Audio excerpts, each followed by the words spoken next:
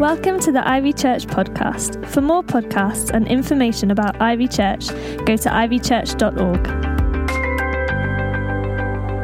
We have the delight of having Hannah Bettany, who's going to come and speak to us this morning. So I'm going to invite her up and I'm going to pray from a distance as she's here. So Father, I thank you so much for Hannah.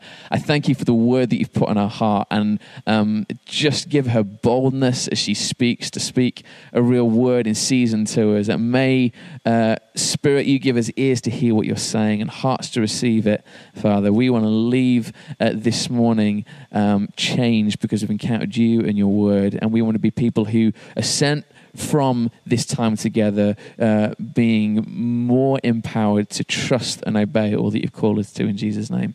Amen. Amen. Thanks, Hannah. Thank you, Pete. Amen. So, good morning. As Pete said, my name's Hannah and I'm on the staff team here at Ivy. But before I worked at Ivy, I worked for 6 years in women's prison. Well, I worked in lots of different prisons, but I was responsible for the work in women's prison. And that meant that I was involved in the chaplaincy team in prison, and I would often do their Sunday services. And so I started to get quite used to doing that, to preaching on a Sunday morning, and I loved it. I always loved the reactions. It was a bit different to speaking in a church, because you'd often have people kind of, if you asked a question, they didn't know that it was rhetorical and that I was really trying to ask you to think about it for yourself, and they'd just answer what they thought and shout it out. Or if you said that, you know, you happened to be on a street somewhere the day before, they'd want to know what street that was and had they been there, because they think they'd been there. And it was a lot of fun. And so I got kind of used to it. But this one Sunday, I was speaking in Style Women's Prison, and I was just kind of the whole time feeling a little bit on edge, because there was one lady, one young woman who was sat halfway back, who was just eyeballing me the whole time. She kept rocking back on her chair with her arms folded and just staring at me. And so I tried to ignore it and just carry on. And yet she came up to me at the end of the talk and came right up to me and kind of got in my face and said, "Have you been saying that if things are hard, we need to go toward God and not away from him? Is that what you've been saying just now?" And I was like, "Yeah, that's it. That's what I've been saying." And she said, "Well, then you need to come and see me every day." And so I was like, "Okay, I can come see you. Let's have a chat." So the next day I went to see her, and I found that she lived on the mother and baby unit, because she'd come into prison pregnant and had her baby, and you're allowed to keep your baby with you if it's determined that that's the safest and best thing to do for that child. Then you can have your baby in with you till they're 18 months old. But for this young woman, we realized that the problem, the hard time that she was having, was the fact that actually her baby was about to turn 18 months. And therefore, what's decided is that the child needs to either go to family, or if they can't go to family, they need to go into foster care. And yet, for Emma, the lady that I was speaking to, her time that she was going to be out of prison was just another month and a half. And so she didn't have any family that her daughter could go to, and her daughter would have gone into care, which would have made the process of getting her back even longer. And so her desperation was, "I just want to keep my daughter with me for another month and a half. Would you come and pray with me every day about this?" And so that's what I did. For the following 2 weeks up to panel, I met her, whether we walked with her daughter around the prison, whether we met in the chapel, or whether I went to her room. We would pray every day for this court case. And yet the hard thing that happened was that throughout those 2 weeks, I'd love to say that it got easier and that loads of great things happened, but actually things got harder for Emma. There was a lot of different allegation things that had been thrown around. There was things made up that weren't true. There was staff changes that meant that people who could have written references changed. It just felt like it was going from bad to worse. And I was like, "God, I'm meeting with this woman. I really could do with this going a lot better than it's going." And actually what happened was the day just before the panel date, to meet with the governor for him to decide whether she could have her daughter with her, we found out that actually this governor that Emma had known and built rapport with and felt a bit confident that maybe he would help her, we found out that actually he'd already left. And he'd left 2 weeks ago. And so when I met Emma, the man who she thought would actually be able to decide her fate had already left. And so it would be decided by a group of people in a room that she didn't know, and she had no idea how this was going to turn out.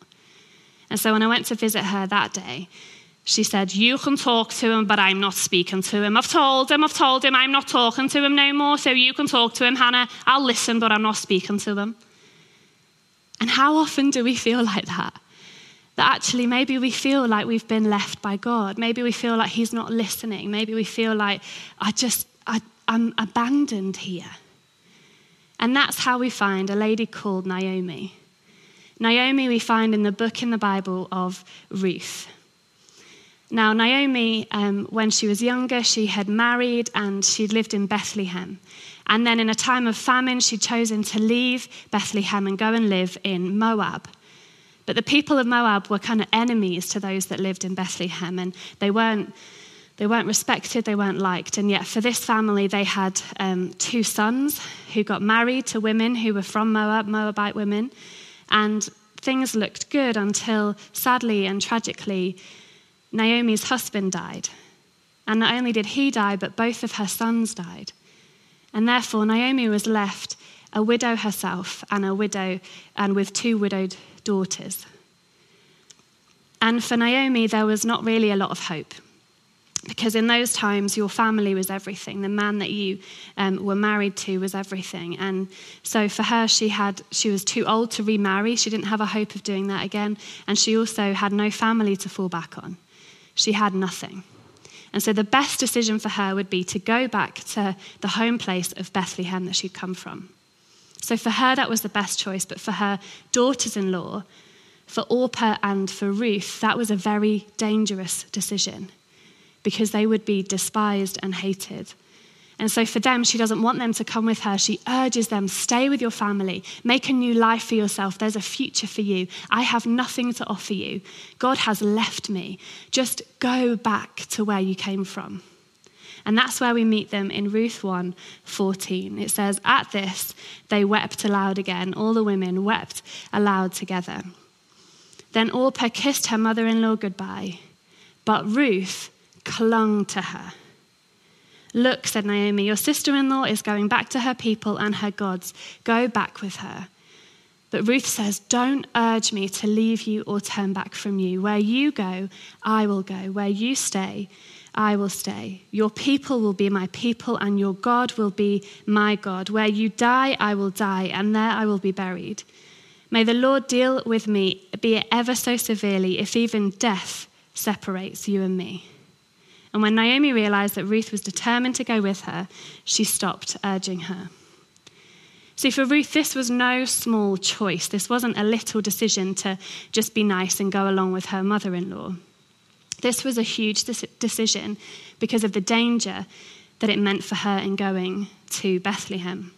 And we see this later on in the book of Ruth as we meet a man called Boaz, who I'll talk about in a moment. But he says to Ruth when she comes to work in his field, he's the owner of a field that she works in. And he says in Ruth 2:9, I have told the men not to lay a hand on you. So he has to actually order and command his men not to hurt Ruth. And Naomi backs this up later on when she says to Ruth, it will be good for you, my daughter, to go with the women who work for Boaz, because in someone else's field you'll be harmed. So the danger was very real for Ruth, and yet she chooses to leave her home, her future prospects, a chance at a new life, for instead the choice of loyal love of Naomi. And I often think there must have been something maybe really special about Naomi for Ruth to choose to do that, for Ruth to choose to loyally love this woman. And yet the Naomi that we meet here is someone that is just full of sorrow. And when they head back to Bethlehem, Naomi greets those who are excited to see her back by saying, don't call me Naomi, she told them. Call me Mara, because the Lord Almighty has made my life very bitter. I went away full, but the Lord has brought me back empty. So why call me Naomi? The Lord has afflicted me. The Almighty has brought misfortune upon me. Her name meant sweet. And so she does a play on her own name and says, don't call me sweet. Nothing about my life and where I've ended up is sweet. Call me bitter. Because for Naomi, she saw the tragedy in her life as God having left her. And this is really hard to feel, isn't it? that she feels, I was full, but now I'm empty. And maybe for us, we can look at the losses even in the past year since the pandemic and see that actually before all of this, my life felt full. Before COVID, I could go and see family and I could see friends and stuff that I totally took for granted of having a meal in a friend's house. That feels now like I was full. I had opportunity, I had the thought of maybe a holiday, that actually there were things that were positive. And even within church, I can look at Ivy Sharston videos from back even just a year ago, and I look at those videos and think, we were full. Things were brilliant. People were getting saved. There was a full building of people worshiping together, and now it's empty and it's spread out and it's hard. But I wonder today, maybe there's more to the story of what God is doing, both for us and for Naomi. See, for Naomi to walk back into Bethlehem and say, I'm empty, when she was walking in with this treasure next to her. She's walking back in with a woman who has said, I am clinging to you. A woman that's committed her life to her, that she misses this beautiful sign of hope that God has placed right next to her. That she's actually not empty and she's not walking back alone. She's walking in with someone who loves her, who has clung to her. And I pray this morning that our eyes will be open to see the signs of hope that God has put in our lives. Because we're in this year of mercy, as Pete said. We're in this series looking at mercy. And the more that I see of this, and I'm learning from the different people that have spoken, I'm seeing that mercy is not just what God does, but it's who he is. And we learn that through one aspect of the word mercy, which the word for it is chesed. If you tried to describe what God is like, it could be difficult or daunting. But when the people who wrote the Bible pondered the mystery of God, they consistently describe God's character in this way: compassionate and gracious, slow to anger, overflowing with loyal love and faithfulness. We're going to look at this fourth phrase, loyal love. It translates the Hebrew word chesed, which is hard to translate into any language because it combines the ideas of love, generosity, and enduring commitment all into one. Chesed describes an act of promise-keeping loyalty that is motivated by deep personal care. Like in the story of Ruth. Ruth is a foreigner married to an Israelite man, but tragically, her husband dies along with his brother and his father. All Ruth has left is her widowed mother-in-law, Naomi, who has nothing to give her. Naomi tells Ruth she should go back to her people, but instead, Ruth promises to stay by Naomi's side and take care of her. And as other people watch Ruth keep this promise over time, they call it an act of chesed. Notice that Ruth's chesed is not conditional or based on Naomi's worth. Rather, it's an expression of Ruth's character. She just is a generous and loving person who keeps her word. That's chesed. Now, Ruth's loyal love is truly inspiring, but the one who shows the most enduring chesed in the Bible is God. So I thought that it must be something amazing about Naomi for Ruth to show this loyal love to her. But in fact, the Bible tells us through this word that it's actually the character of who Ruth was, that she was a person who just poured out mercy, who just poured out loyal love. And I think that actually makes the reading of it a little bit harder for us, because it's easier to think Naomi was this beautiful woman who had obviously loved Ruth really well, and therefore, of course, Ruth clung to her and Ruth just wanted to stay with her. When actually all that we see of Naomi is a bitter woman, is a difficult woman, is a woman who's wanting to just shirk her off and say, leave me be. And sometimes for us, we can come across people who are really difficult, who are hard to love, yet we feel God's maybe called us to be alongside these people, and yet when they want to shirk us off, we can think, good, I don't have to try and help you anymore. I'm going to just let that one go. And yet actually what we're called to is this chesed love, this loyal love. And I loved last week hearing from Sarah as she spoke about the Eden teams and how they move on to estates and they work with people and they just move in alongside. But something that really stood out to me was something that Jen said in her testimony. Because she said, I don't like calling them Eden because they're my friends and they've actually become my family. And when I heard that, I thought, yes, that is the beauty of Eden. is actually not that these people leave where they could live in a posh area and go and live somewhere that's a bit more difficult. It's the fact that they move in because they want to loyally love the people that they're alongside. And what I've seen over the years as I've watched and seen and been a part of Eden is that actually that is what people do. They live in community and they love people even when they're so difficult to love, and when things get messy and when things get hard, they're still there. They're the ones that are constantly there with them, loving them. And it's through that love, it's through that chesed, loyal love that they show that people see Jesus. Because it's not only Ruth in the Bible that we see who has this chesed love. Actually, it's all true of God. That is who he is. And just as Ruth clung to Naomi, God is clinging to us. It says in his word that he sticks closer than a brother. And there's so many times in the Bible that we see this word, chesed, described as it says mercy. If we carry on watching that video, we'll see so many examples, but some of them are that for Jacob. See, God restores the blessing to Jacob after the mess that he has made. And Jacob says, I am not worthy of the least of all the mercy that you have shown me.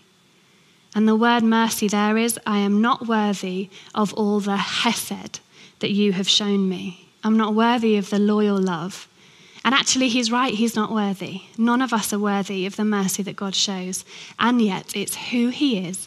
And so it comes time and again.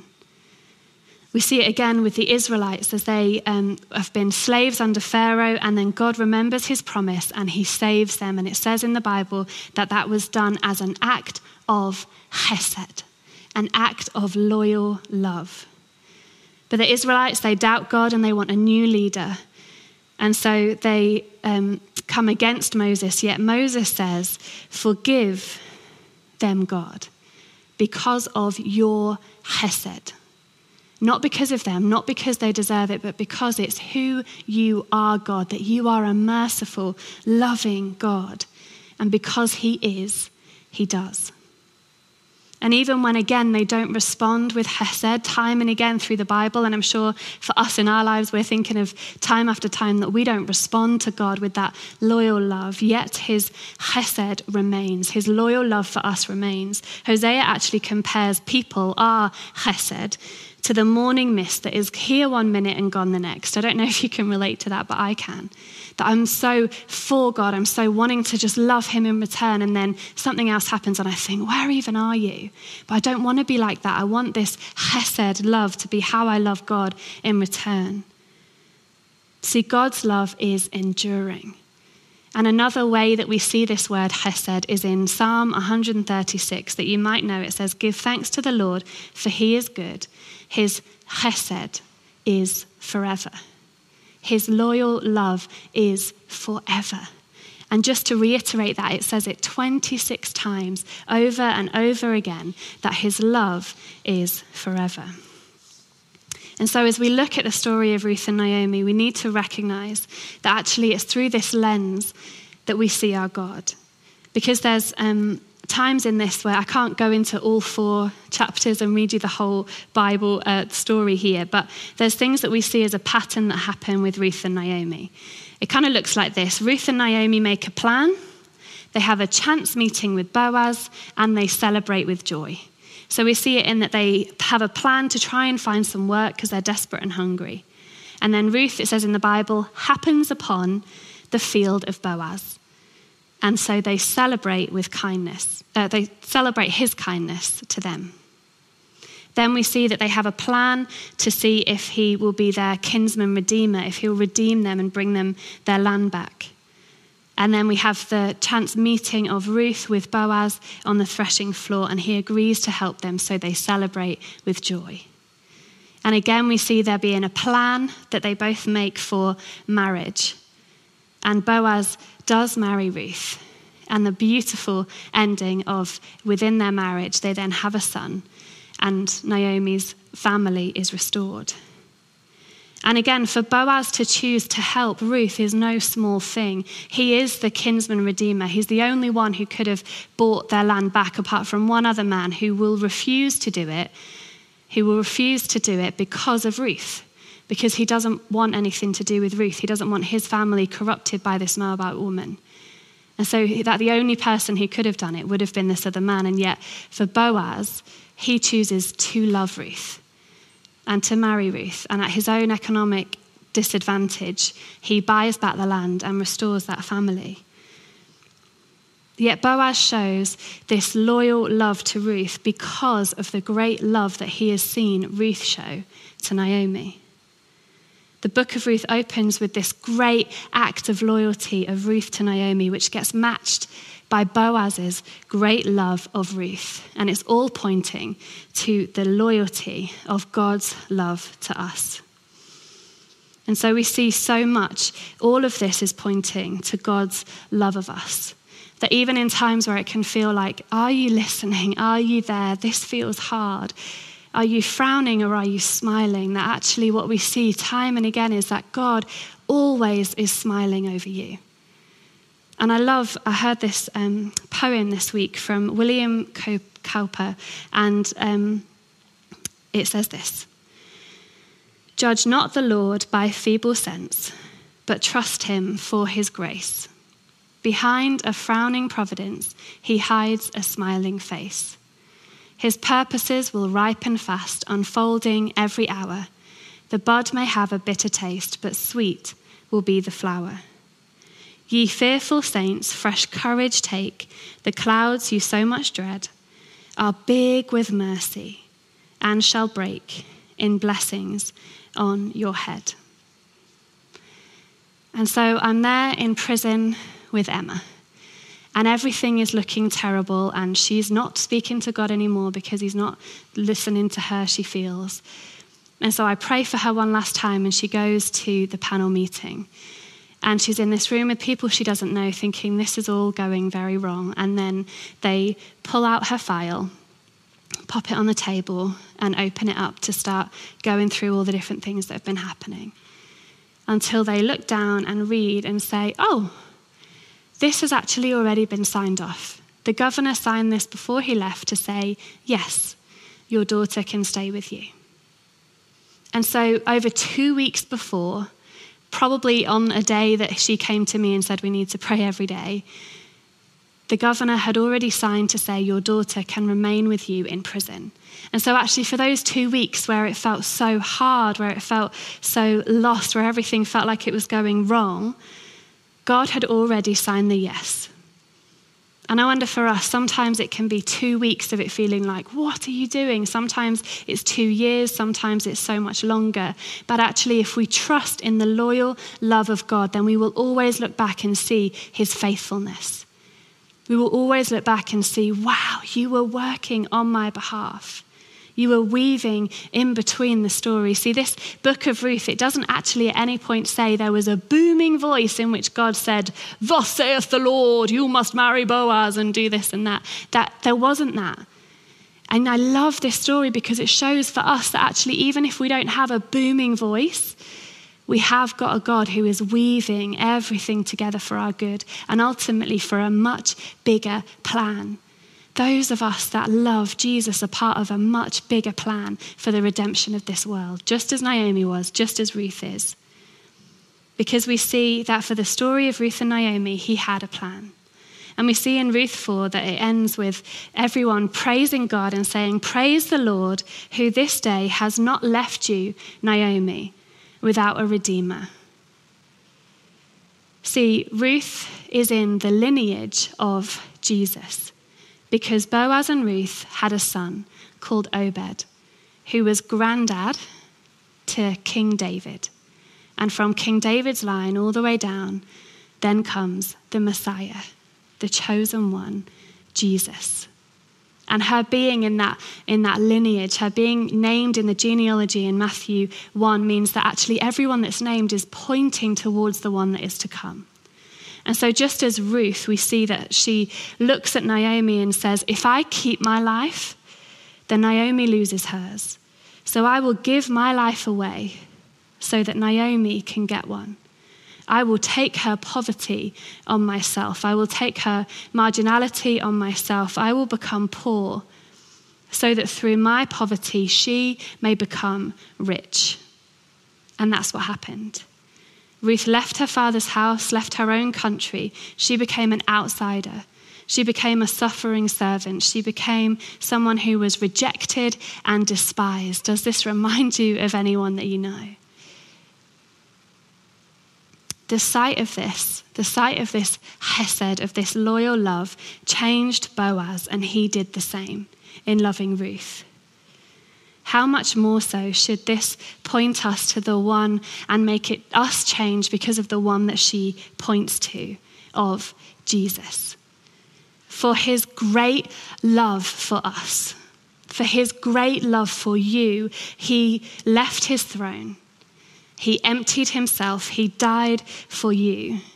He left the ultimate riches and took on ultimate poverty. He was an outsider, despised and rejected. And this isn't something for us to just hear today. This is something for us to feel and allow to change us. That we would decide that we too want to say that I am not empty, I am full. Because I am full of the loyal love that the Lord has shown me. And therefore, I'm going to choose to love like he does. To love him in return and to love those around me with this loyal love that says, I am clinging to you because the Lord is clinging to me. So that we will see people loved into eternity. So let's pray. Father God, I thank you so much that you gave your life so that we might have life.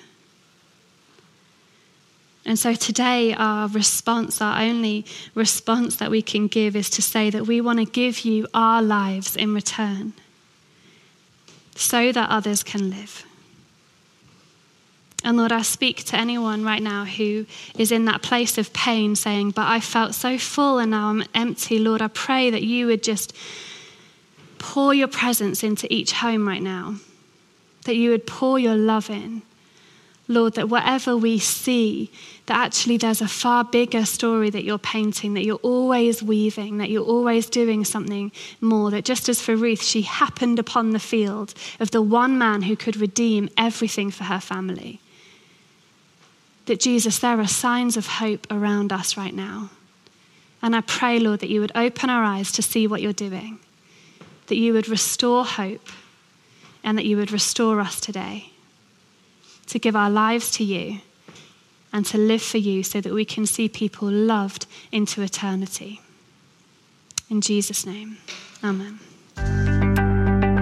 Thanks for listening. For more podcasts, go to ivychurch.org/media.